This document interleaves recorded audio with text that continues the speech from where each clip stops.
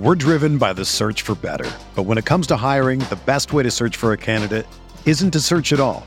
Don't search, match with Indeed. Indeed is your matching and hiring platform with over 350 million global monthly visitors, according to Indeed data, and a matching engine that helps you find quality candidates fast. Ditch the busy work. Use Indeed for scheduling, screening, and messaging so you can connect with candidates faster. Leveraging over 140 million qualifications and preferences every day, Indeed's matching engine is constantly learning from your preferences, so the more you use Indeed, the better it gets. Join more than 3.5 million businesses worldwide that use Indeed to hire great talent fast. And listeners of this show will get a $75 sponsored job credit to get your jobs more visibility at Indeed.com/Blue Wire. Just go to Indeed.com/Blue Wire right now and support our show by saying that you heard about Indeed on this podcast. That's Indeed.com/Blue Wire. Terms and conditions apply. Need to hire? You need Indeed. Fires downfield to Jamar Chase. He's got it. Wow. And takes it all the way. DJ Moore has a pass to the end zone. Jonathan Taylor. Touchdown. Pass is caught. Diggs. Touchdown. NFL Week 4 seen some massive performances by a multitude of players around the NFL. That's what we are going to talk about today on RotoViz Overtime. We had some fantastic performances specifically at the wide receiver position, some very interesting quarterback play, maybe some players that we haven't talked as much about here on RotoViz OT over the opening 3 weeks that we're going to dive into on today's episode. Week 1 was the week maybe that is the odd one out in terms of point scoring, and we have seen some poor offensive play, but we have seen some extremely impressive offensive play as well. And we're going to talk about both sides of that potentially as we go through today's show. But week 2, 3, 4 have produced the points, have produced some highlight clips, and looking forward to getting Sean's thoughts on it as we talk through it on the first RotoViz OT of the week, the Monday edition. As always, make sure you are subscribed to the RotoViz Overtime podcast feed to get these once they're available. They do come out over on YouTube in the video format, but that is usually 24 hours post coming out as an audio edition on RotoViz Overtime. So check out the podcast feed.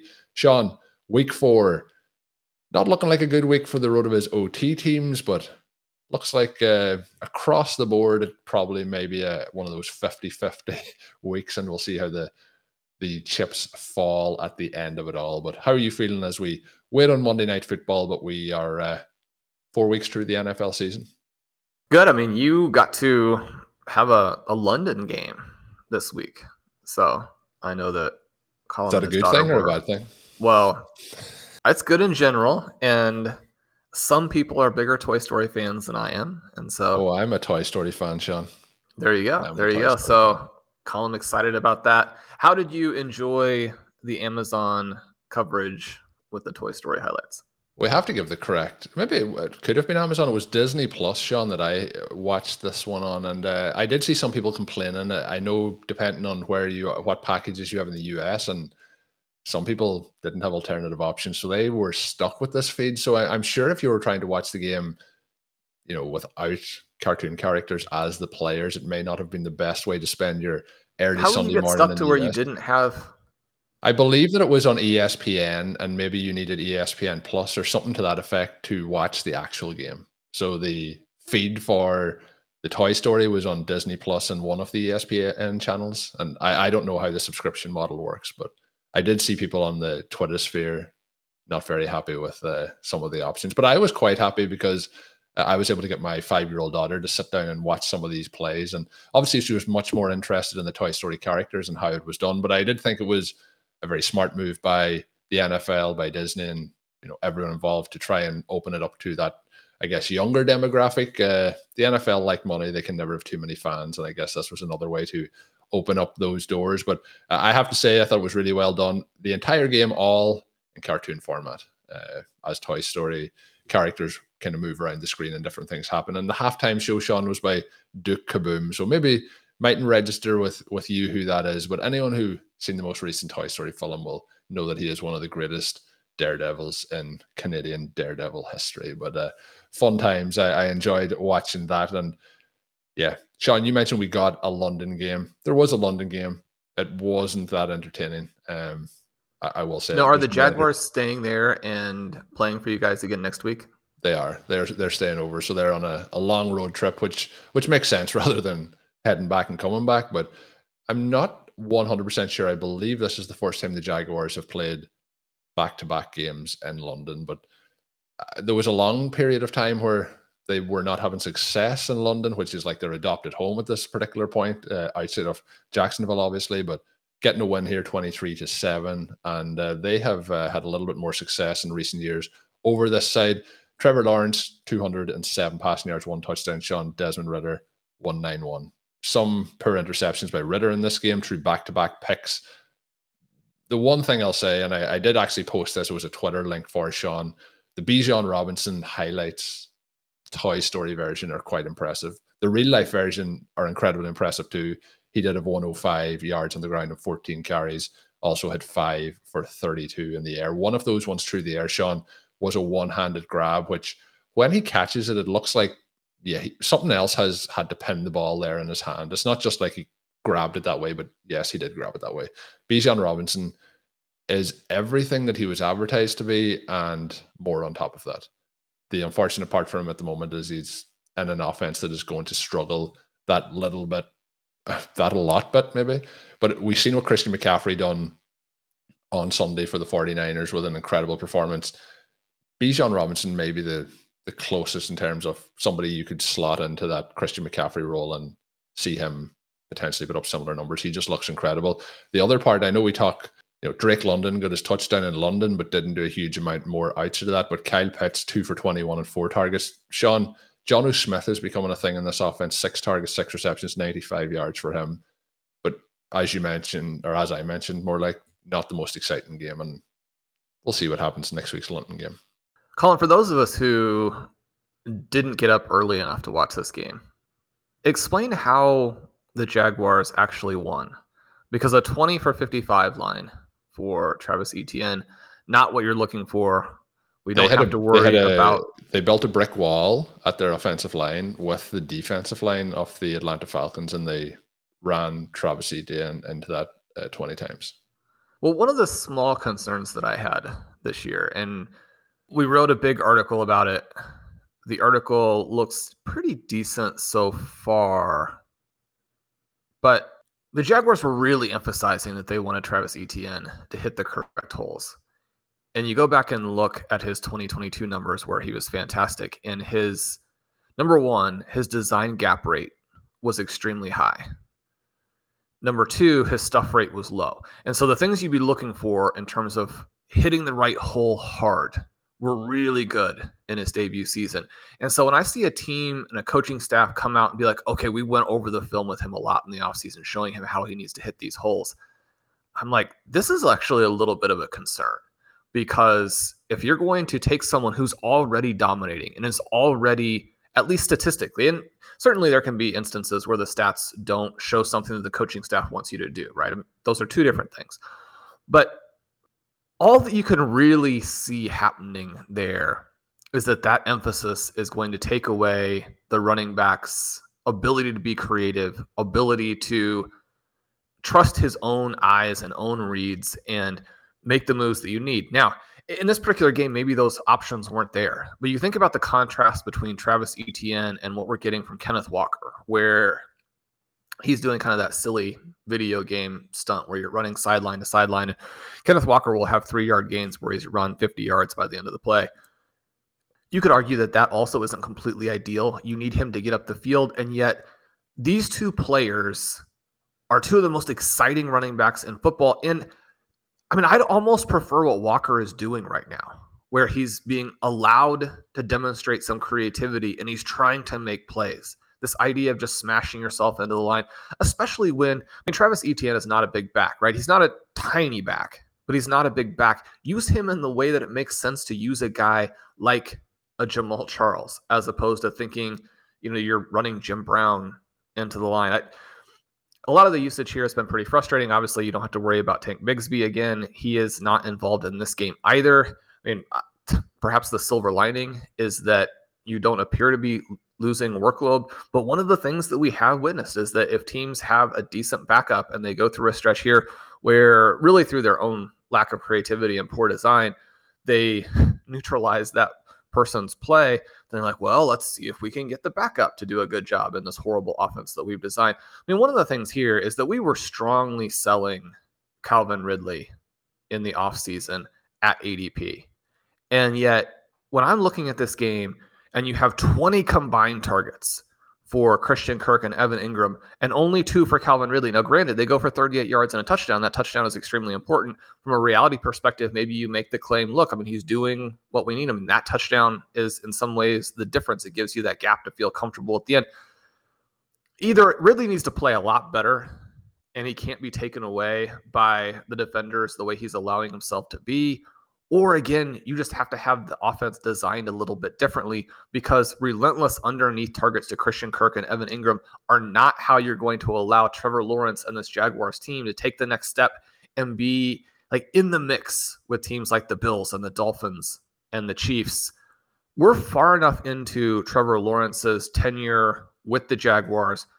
We're in the middle of the second season with Doug Peterson as the head coach. At a certain point, wins like this against a horrible Atlanta team are actually not that encouraging.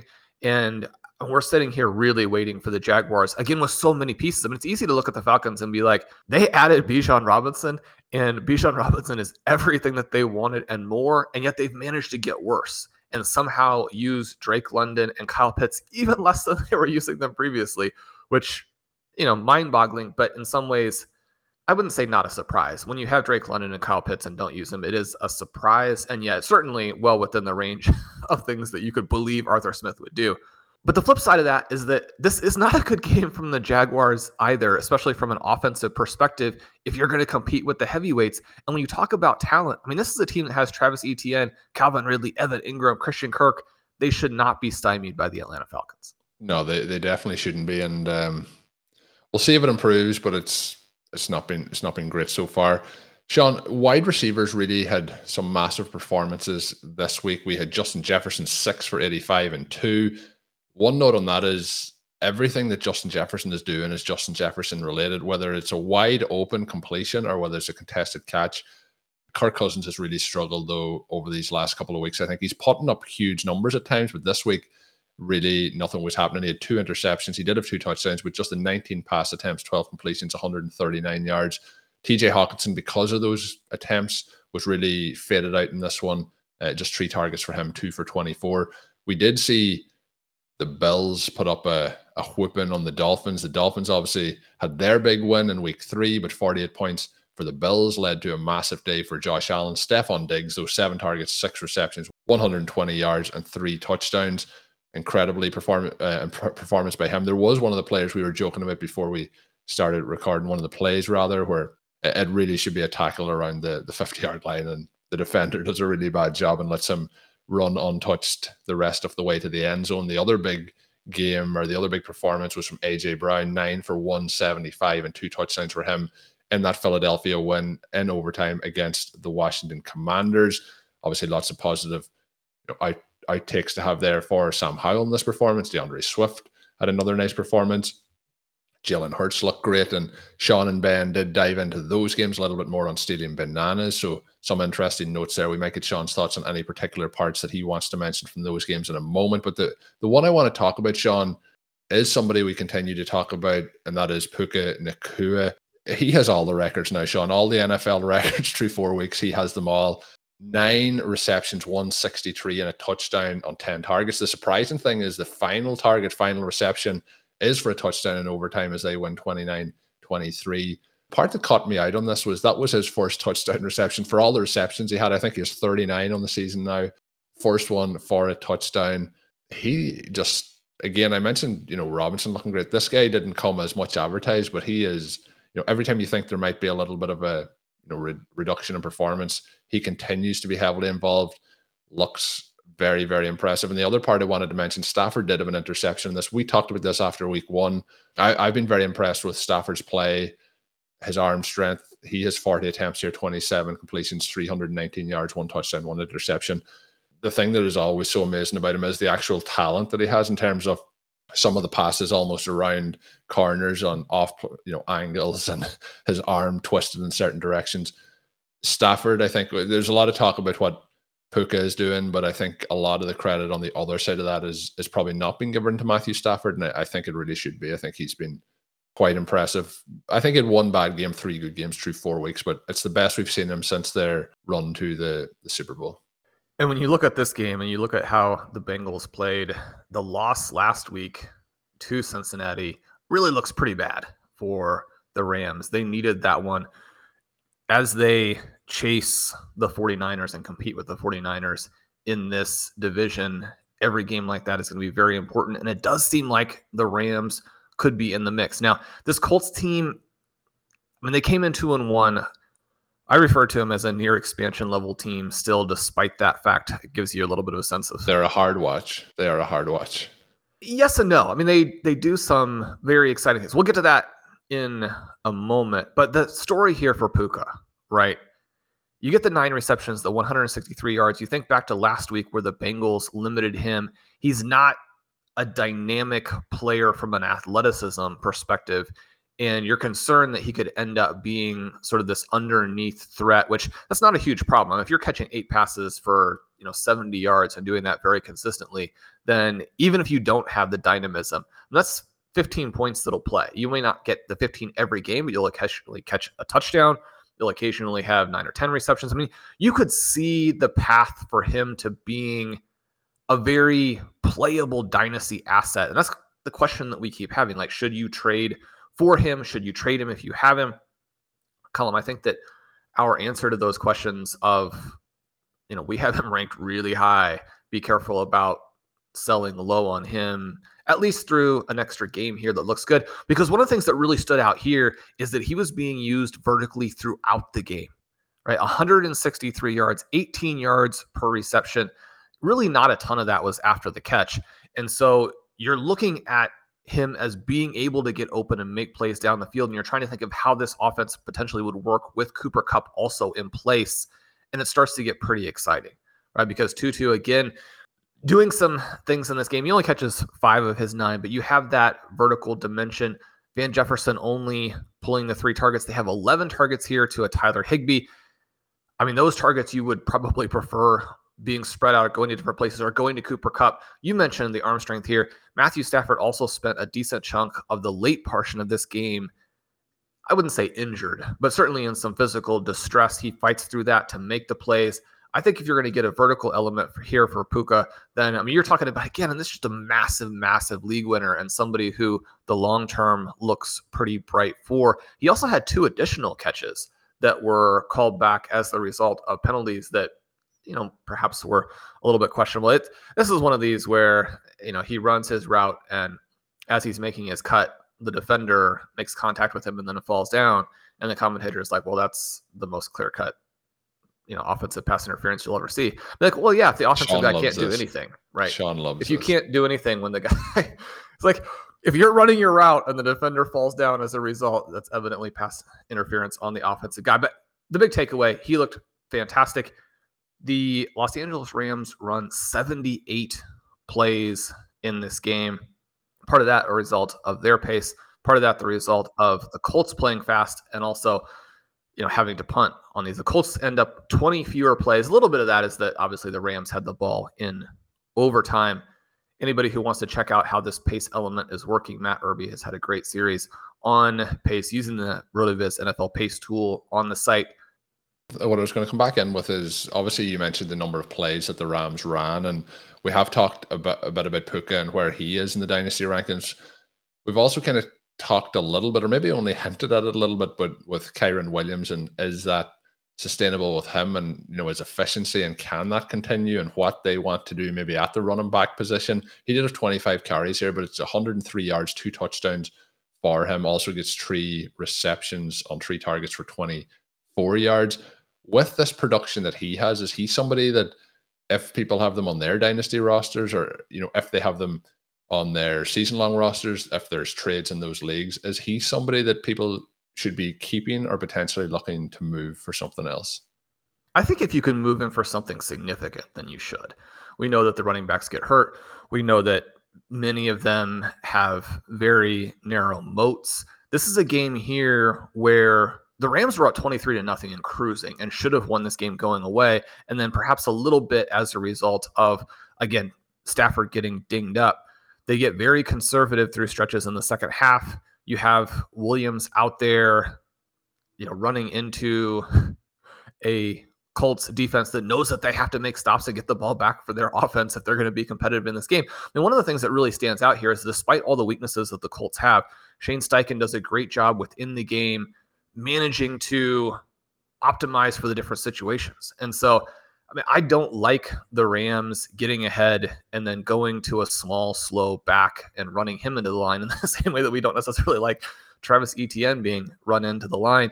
You'd like to see it play out a little bit differently. One of the concerns that I have, if you have Matthew Stafford, who looks, again, just really good back there, and you have the great arm strength, but these two teams, the Rams, and then thinking back to Thursday night with that both extremely encouraging and yet also, infinitely frustrating performance from the Lions, unless you have David Montgomery, in which case it's not frustrating at all. It's extremely exciting.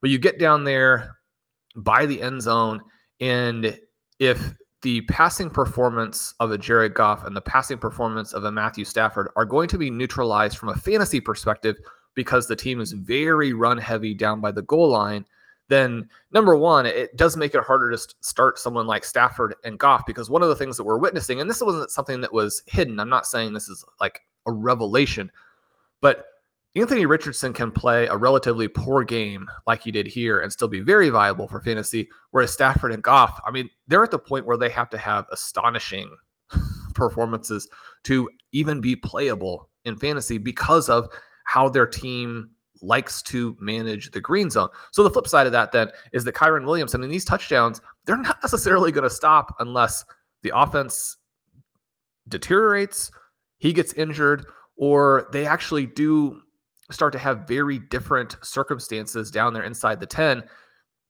For the Rams, I think that that's a little bit more likely than for the Lions. One of the things that we saw with the Lions, and part of this is that the Lions were up and were trying to kill the clock in addition to trying to score. And so from the Lions' perspective, if they're held to a field goal, then in that late game scenario, that wouldn't be the end of the world for them at all.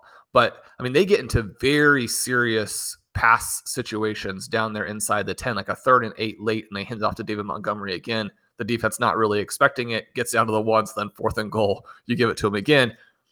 I don't believe what Williams is doing is sustainable, and yet if you have him, you're very excited because the individual game upside is just so far beyond his actual talent level that, you really hit the jackpot, right? That lottery ticket has paid off in a fantastic way. We'll see what happens. But, you'd love for Puka to get more touchdowns. You'd love for the team to go ahead and finish them. They just don't have what they need in the passing game to really do it until Cooper Kupp is back. It sounds like he may be more ready to go than some of the other guys who were put on IR. So we'll see how that transpires. One of my absolute favorite things in the entire world is attending live events. The atmosphere, the sound, all the little intricate details you can see when you're there live in person. It is just an amazing time. One of the biggest downsides though of it can be the stress in trying to find tickets before the event to make sure you get the best seats, and that is where Game Time comes in. Buying tickets to your favorite events shouldn't be stressful. Game Time is the fast and easy way to buy tickets for sports, music, comedy, and theater near you, with killer deals on last minute tickets and their best price guarantee. You can stop stressing over tickets and start getting hyped for the fun that you're about to have. Game Time is the place to get those last minute ticket deals, and it's the fastest growing ticket app in the country for a reason. Exclusive flash deals on all the events coming up, and you can buy tickets in a matter of seconds. 2 taps and you're set, and you can snag tickets today without the stress with Game Time. Download the Game Time app, create an account, and use the code ROTOVIZ for $20 off your first purchase. Terms apply. Again, create an account and redeem code ROTOVIZ for $20 off. Download Game Time today. Last minute tickets, lowest price guaranteed. We're driven by the search for better. But when it comes to hiring, the best way to search for a candidate isn't to search at all. Don't search, match with Indeed. Indeed is your matching and hiring platform with over 350 million global monthly visitors, according to Indeed data, and a matching engine that helps you find quality candidates fast. Ditch the busy work. Use Indeed for scheduling, screening, and messaging so you can connect with candidates faster. Leveraging over 140 million qualifications and preferences every day, Indeed's matching engine is constantly learning from your preferences, so the more you use Indeed, the better it gets. Join more than 3.5 million businesses worldwide that use Indeed to hire great talent fast. And listeners of this show will get a $75 sponsored job credit to get your jobs more visibility at Indeed.com/Blue Wire. Just go to Indeed.com/Blue Wire right now and support our show by saying that you heard about Indeed on this podcast. That's Indeed.com/Blue Wire. Terms and conditions apply. Need to hire? You need Indeed.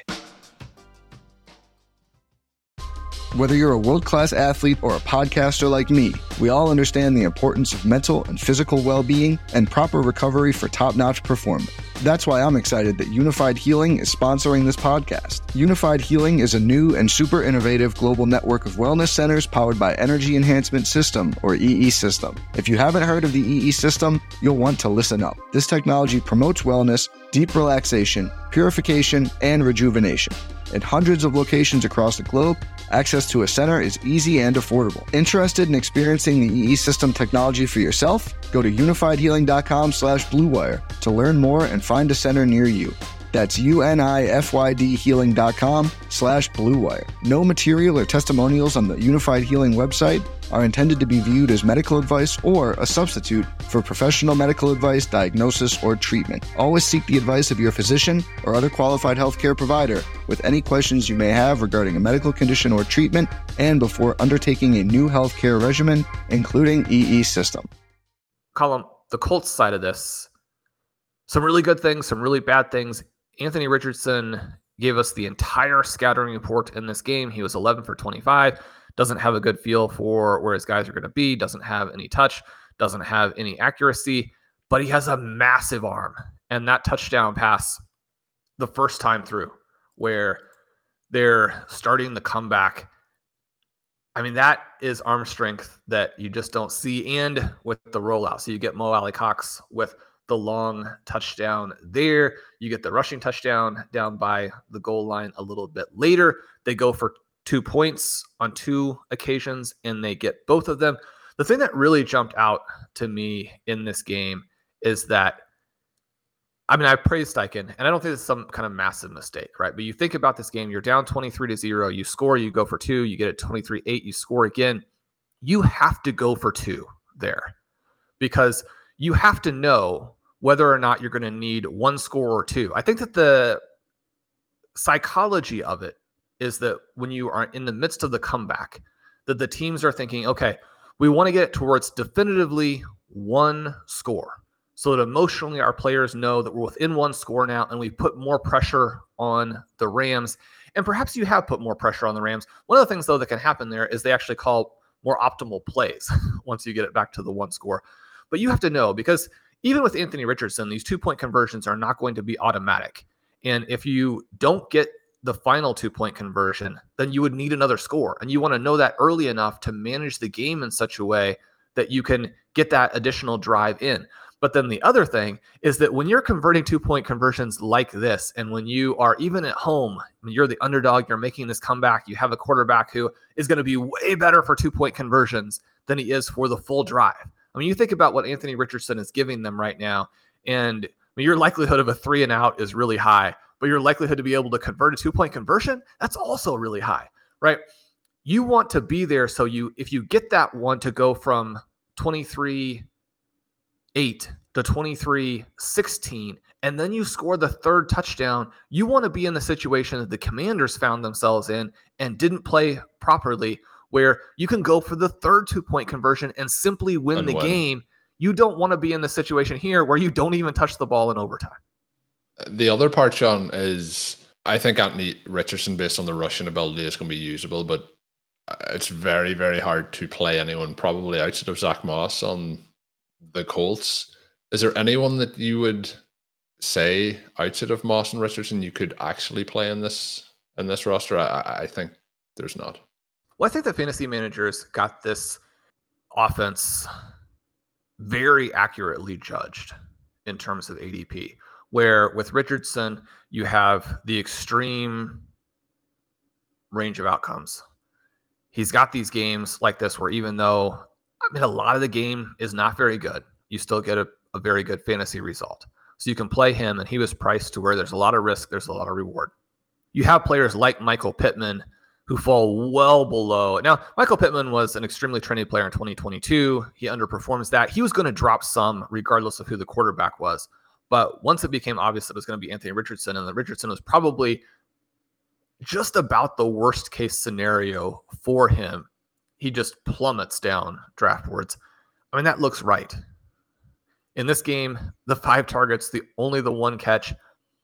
And we've got other receivers who are having bad games. So this isn't something where you're saying, oh, Michael Pittman, anybody who drafted him even after he fell, that's a bad pick. I don't necessarily think it was a bad pick once he got to that spot. We didn't have exposure to him. But you look at this offense and the way that it worked in this game, and especially with the heavy emphasis on the tight end targets. And with the deficit that they also had to come back from, it's more the volume is so low when there's 11. There's 24 targets, but if there's 11 completions, there's not much of a pie to get a piece of there. Yeah, this is a game where basically he doesn't complete any passes in the first half. I think he has 4 at halftime. Even in a 23-point deficit, you only complete 11 passes total. The targets, you get that touchdown from Mo Alley-Cox, but also Kylen Granson and Drew Ogletree are very involved. Ogletree ends up leading the team in receiving yards. And Josh Downs, again, he looks really good. He caught a 30-yard pass down the field. Sean. 8 players with targets. Yeah, you're going to get that some, but when you only have the 25 total passes, it's not great, right? It's not great.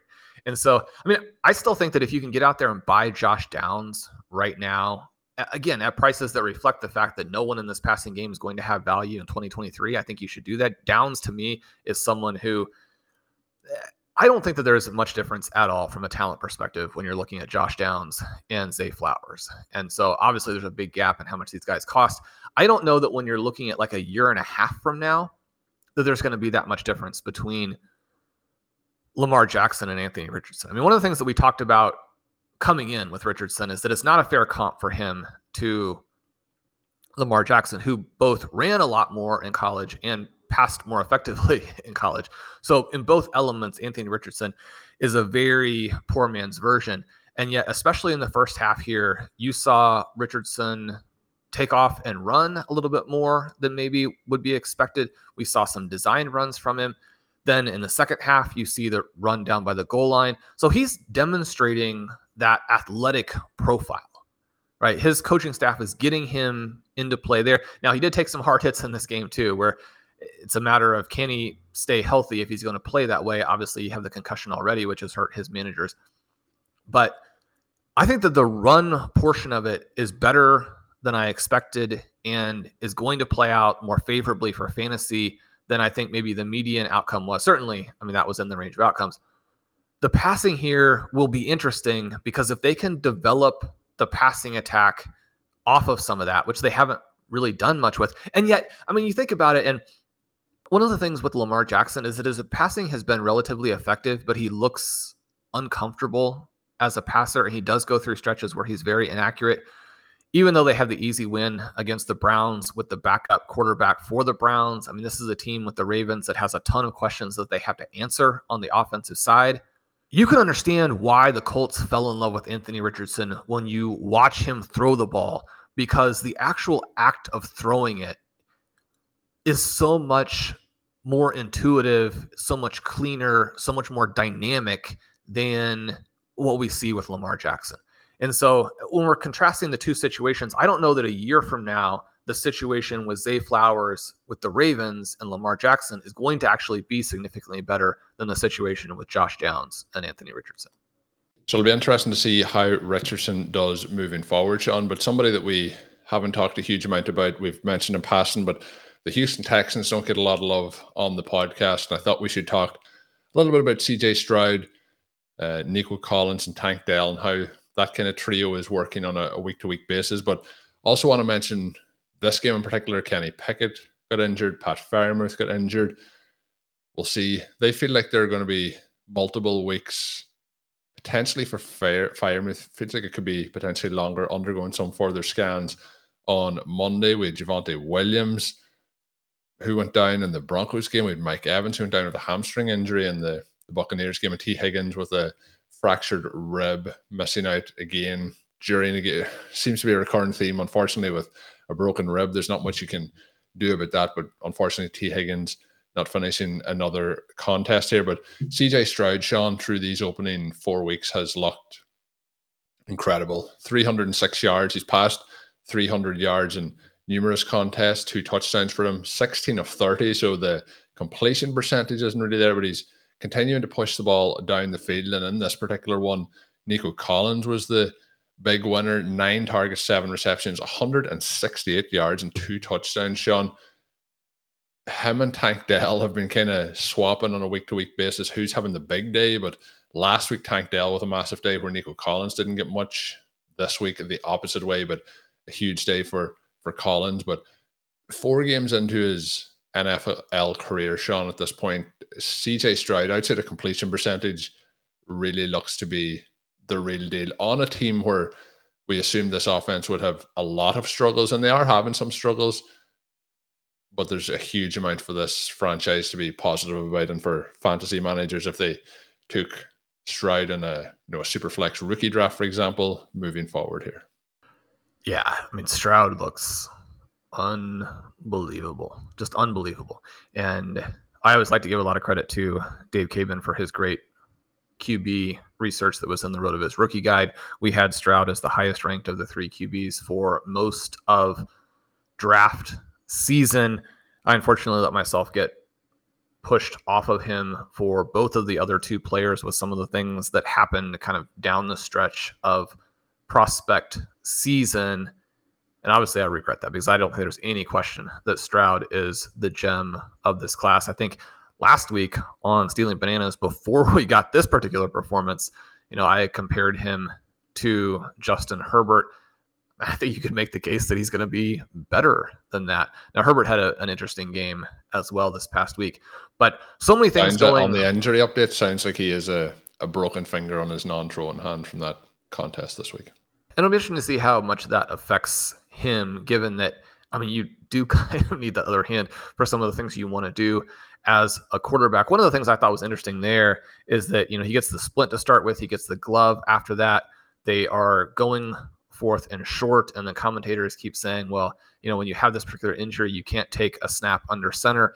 And I'm thinking to myself, I mean, this is an NFL player saying that, so he has a lot better sense of it than I do. But I'm also thinking to myself, I mean, these dudes are incredibly tough. You're in the moment as opposed to like the adrenaline is going.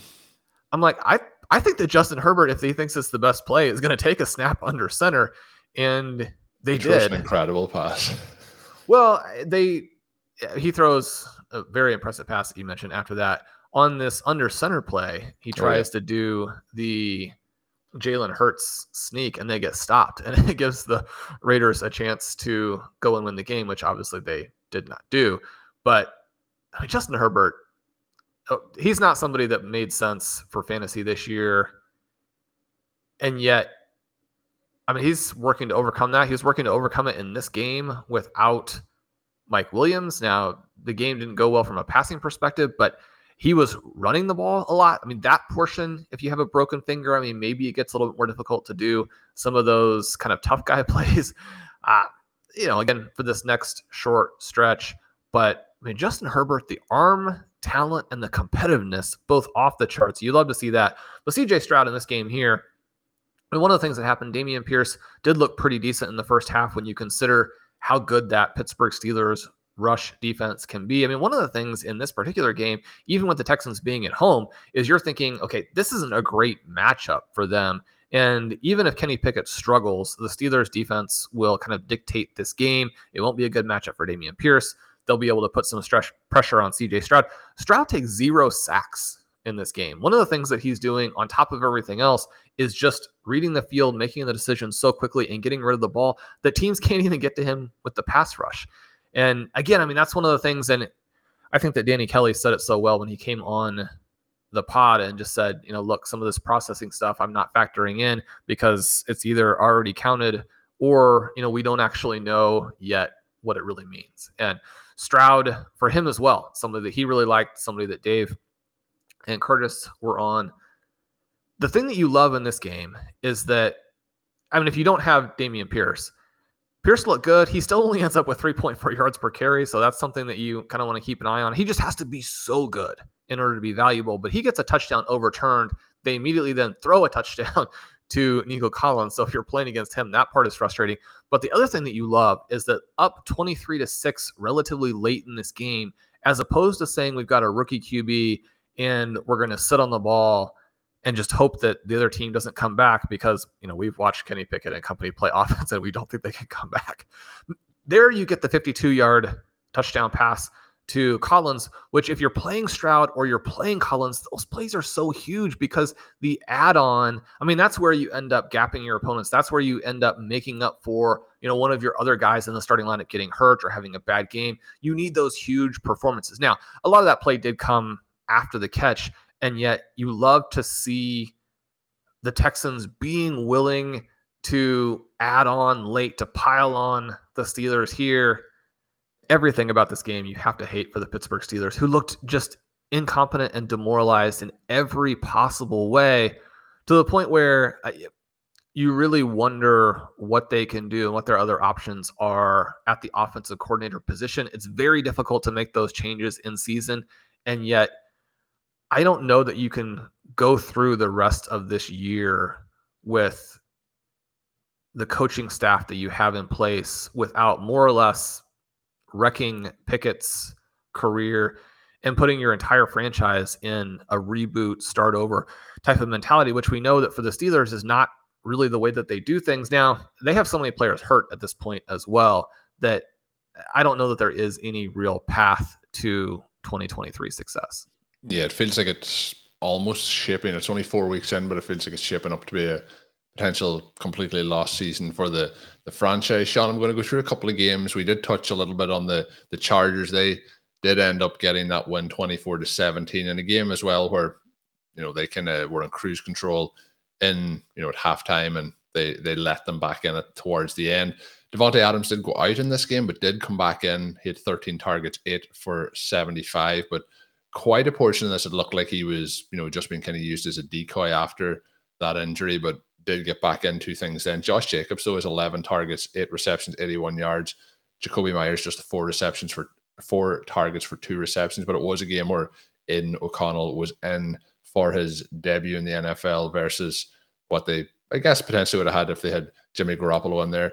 This was a game where just offense was almost non-existent throughout. We had Justin Herbert on the other side, 167 passing yards for him, 155 yards on the ground between the 3 running backs and Herbert himself. Herbert rushing for 2 touchdowns in this with 27 yards to go along with it. So kind of a weird game as a whole. Then we also had the Buccaneers in another kind of a weird situation, 26-9. They kind of cruised to a win against the Saints, and another kind of weird one. We have 37 pass attempts for Derek Carr, Sean, just 23 completions with 127 yards. We also get Alvin Kamara back for this one, 51 yards rushing on 11 attempts. But Sean, he has 13 receptions for 33 yards.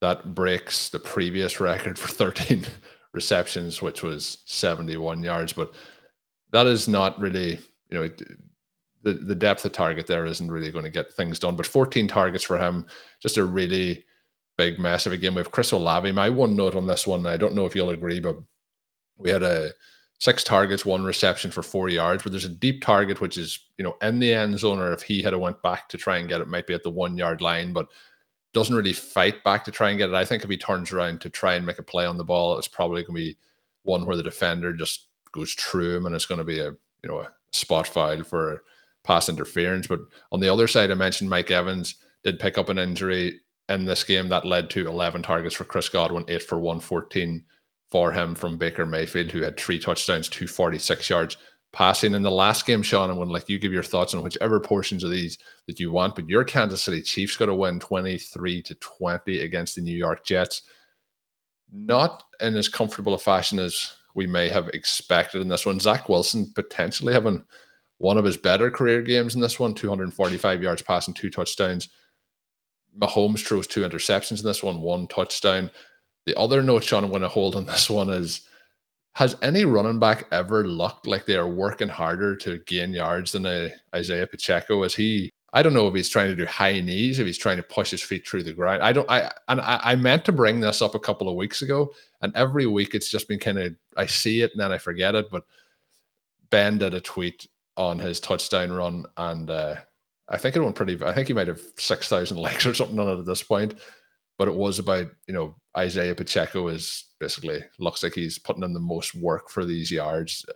Have you any insights on this as to why it looks like he's running so many steps for so few yards? But in this one, he does have 115 and 1 touchdown. Yeah, well, I was going to say it's not going to look good. It's going to look odd, right? Because you mentioned the high knees. He has a unique looks like he's running driving style. Yeah, I mean, he looks like he's driving his legs hard into the ground. You're like, dude, you're super fast. Like, you don't need to. He's gone through. You know how you put like the ladders on the ground to do shuttle drills through for your, foot speed. I think he actually can envision them all the way down the field as he tries to run in the NFL. Well, you don't need to make contact with the Earth's core as you're running, right? You also don't need to shoulder shake every step, because, I mean, he looks like he's trying to make a move every step, but I don't think he's actually. He's juking guys, Sean. Can you not see it? Well, I mean, he's juking invisible defenders, because one of the things is that Isaiah Pacheco runs against the lightest boxes that you'll ever see. We say all that, and hopefully it comes off at this point as being in. It isn't fun. It was a 48-yard touchdown run. It was like me, Sean, myself or yourself are never running for 48 yards to the end zone in the NFL. So it isn't just. Or like hopefully 48 yards consecutively ever again. Yeah. But I mean, he had a great game. He looks good, right? He looks good. I mean, it's a fantastic situation he's in, but he looks good.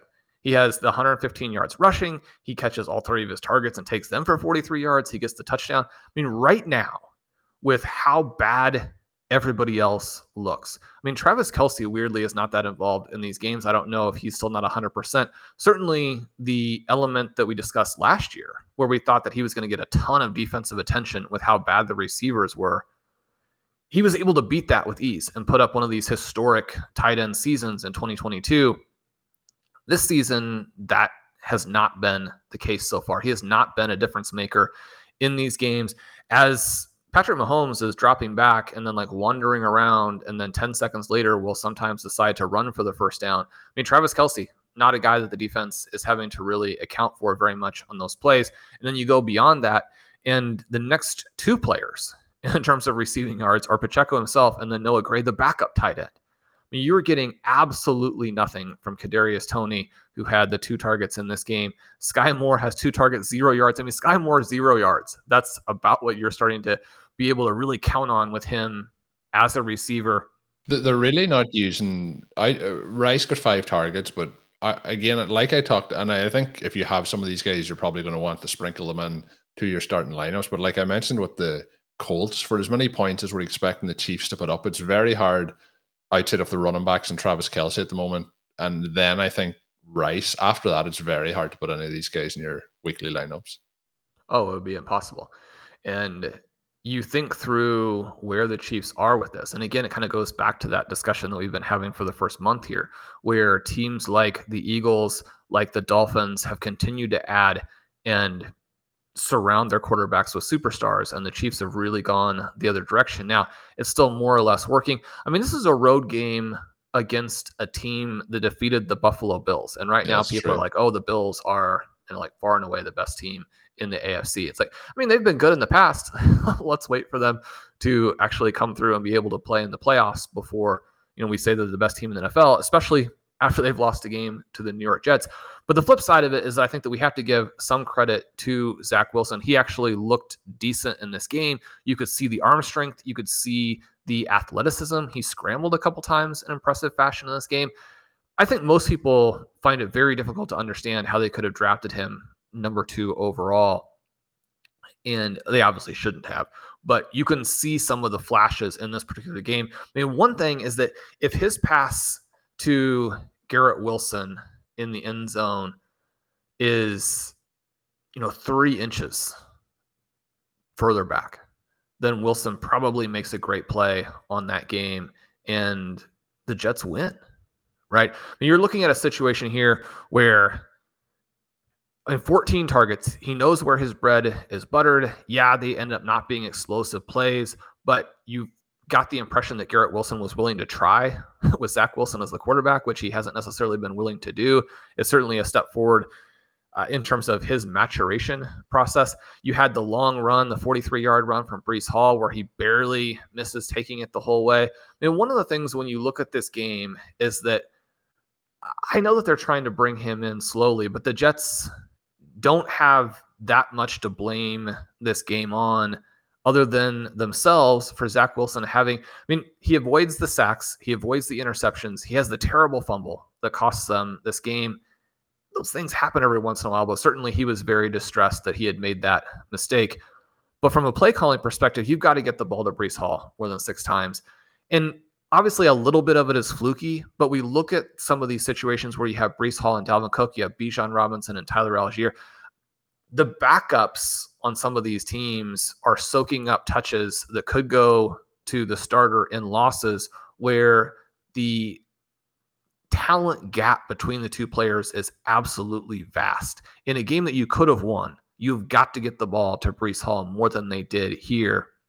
The other thing, the Jets are very frustrated about getting the defensive holding call late in the game where they appear to pick the ball off, but that's a flagrant hold. If your argument is that we've been doing that the whole game and haven't been getting called, then what you need to do to adjust for next week is to stop cheating, right? Not be mad about the one time that you get called for a flagrant penalty. So if the Chiefs receivers are having to deal with that kind of holding all throughout the game, then you can understand why perhaps they're not getting open, how Patrick Mahomes is getting some of these running lanes. But really, again, you've got to give a lot of credit to the Jets for coming back in this game. I think really a lot of criticism does deservedly go to the Chiefs for getting to continue playing after they're up 17-0. The Jets were right there. They had this game on the tips of their fingers, just couldn't quite grab hold. Yeah, it was a competitive game, but they didn't get there. But Zach Wilson showing some potential signs in terms of how he was using his wide receivers, particularly Wilson. But we'll see what they do around how we can use Breece Hall moving forward. But that is going to do it for today's edition of RotoViz Overtime. We'll be back on Wednesday with another show. We'll have our Friday edition. As I mentioned at the start of the show, the quickest way to get all of those is by subscribing to the RotoViz Overtime podcast feed. Always the first place that you'll be able to find the editions of the show. If you're signing up over at rotoviz.com, you can use the promo code RVRadio2023 at checkout to save yourself 10% off a RotoViz NFL pass. Get access to all of the content, all of the tools up on rotoviz.com. My name is Colin Kelly. You can follow me on Twitter at OverToMartin. My co-host is Sean Siegel. Check out his work up on rotoviz.com. And until we are back, have a good one. Thank you for listening to Overtime on RotoViz Radio. Please rate and review the RotoViz Radio podcast on iTunes or your favorite podcast app. You can contact us via email at rotovizradio@gmail.com. Follow us on Twitter at RotoViz Radio. And remember, you can always support the pod by subscribing to RotoViz with a discount through the RotoViz Radio homepage, rotoviz.com/podcast.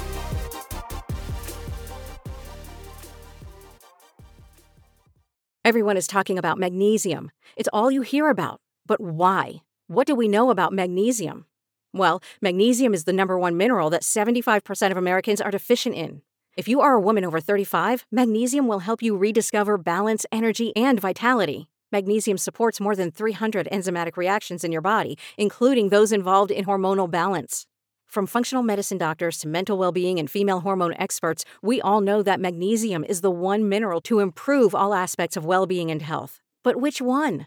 Magnesium Breakthrough from Bioptimizers, the trusted choice recommended by leading experts with 7 best-absorbed forms of magnesium to ensure your body receives the support it needs for overall well-being. Go to bioptimizers.com/balance today and use code BALANCE10 for 10% off. Support your journey to wellness at bioptimizers.com/balance. Magnesium Breakthrough from Bioptimizers, your foundation to optimal health and vitality.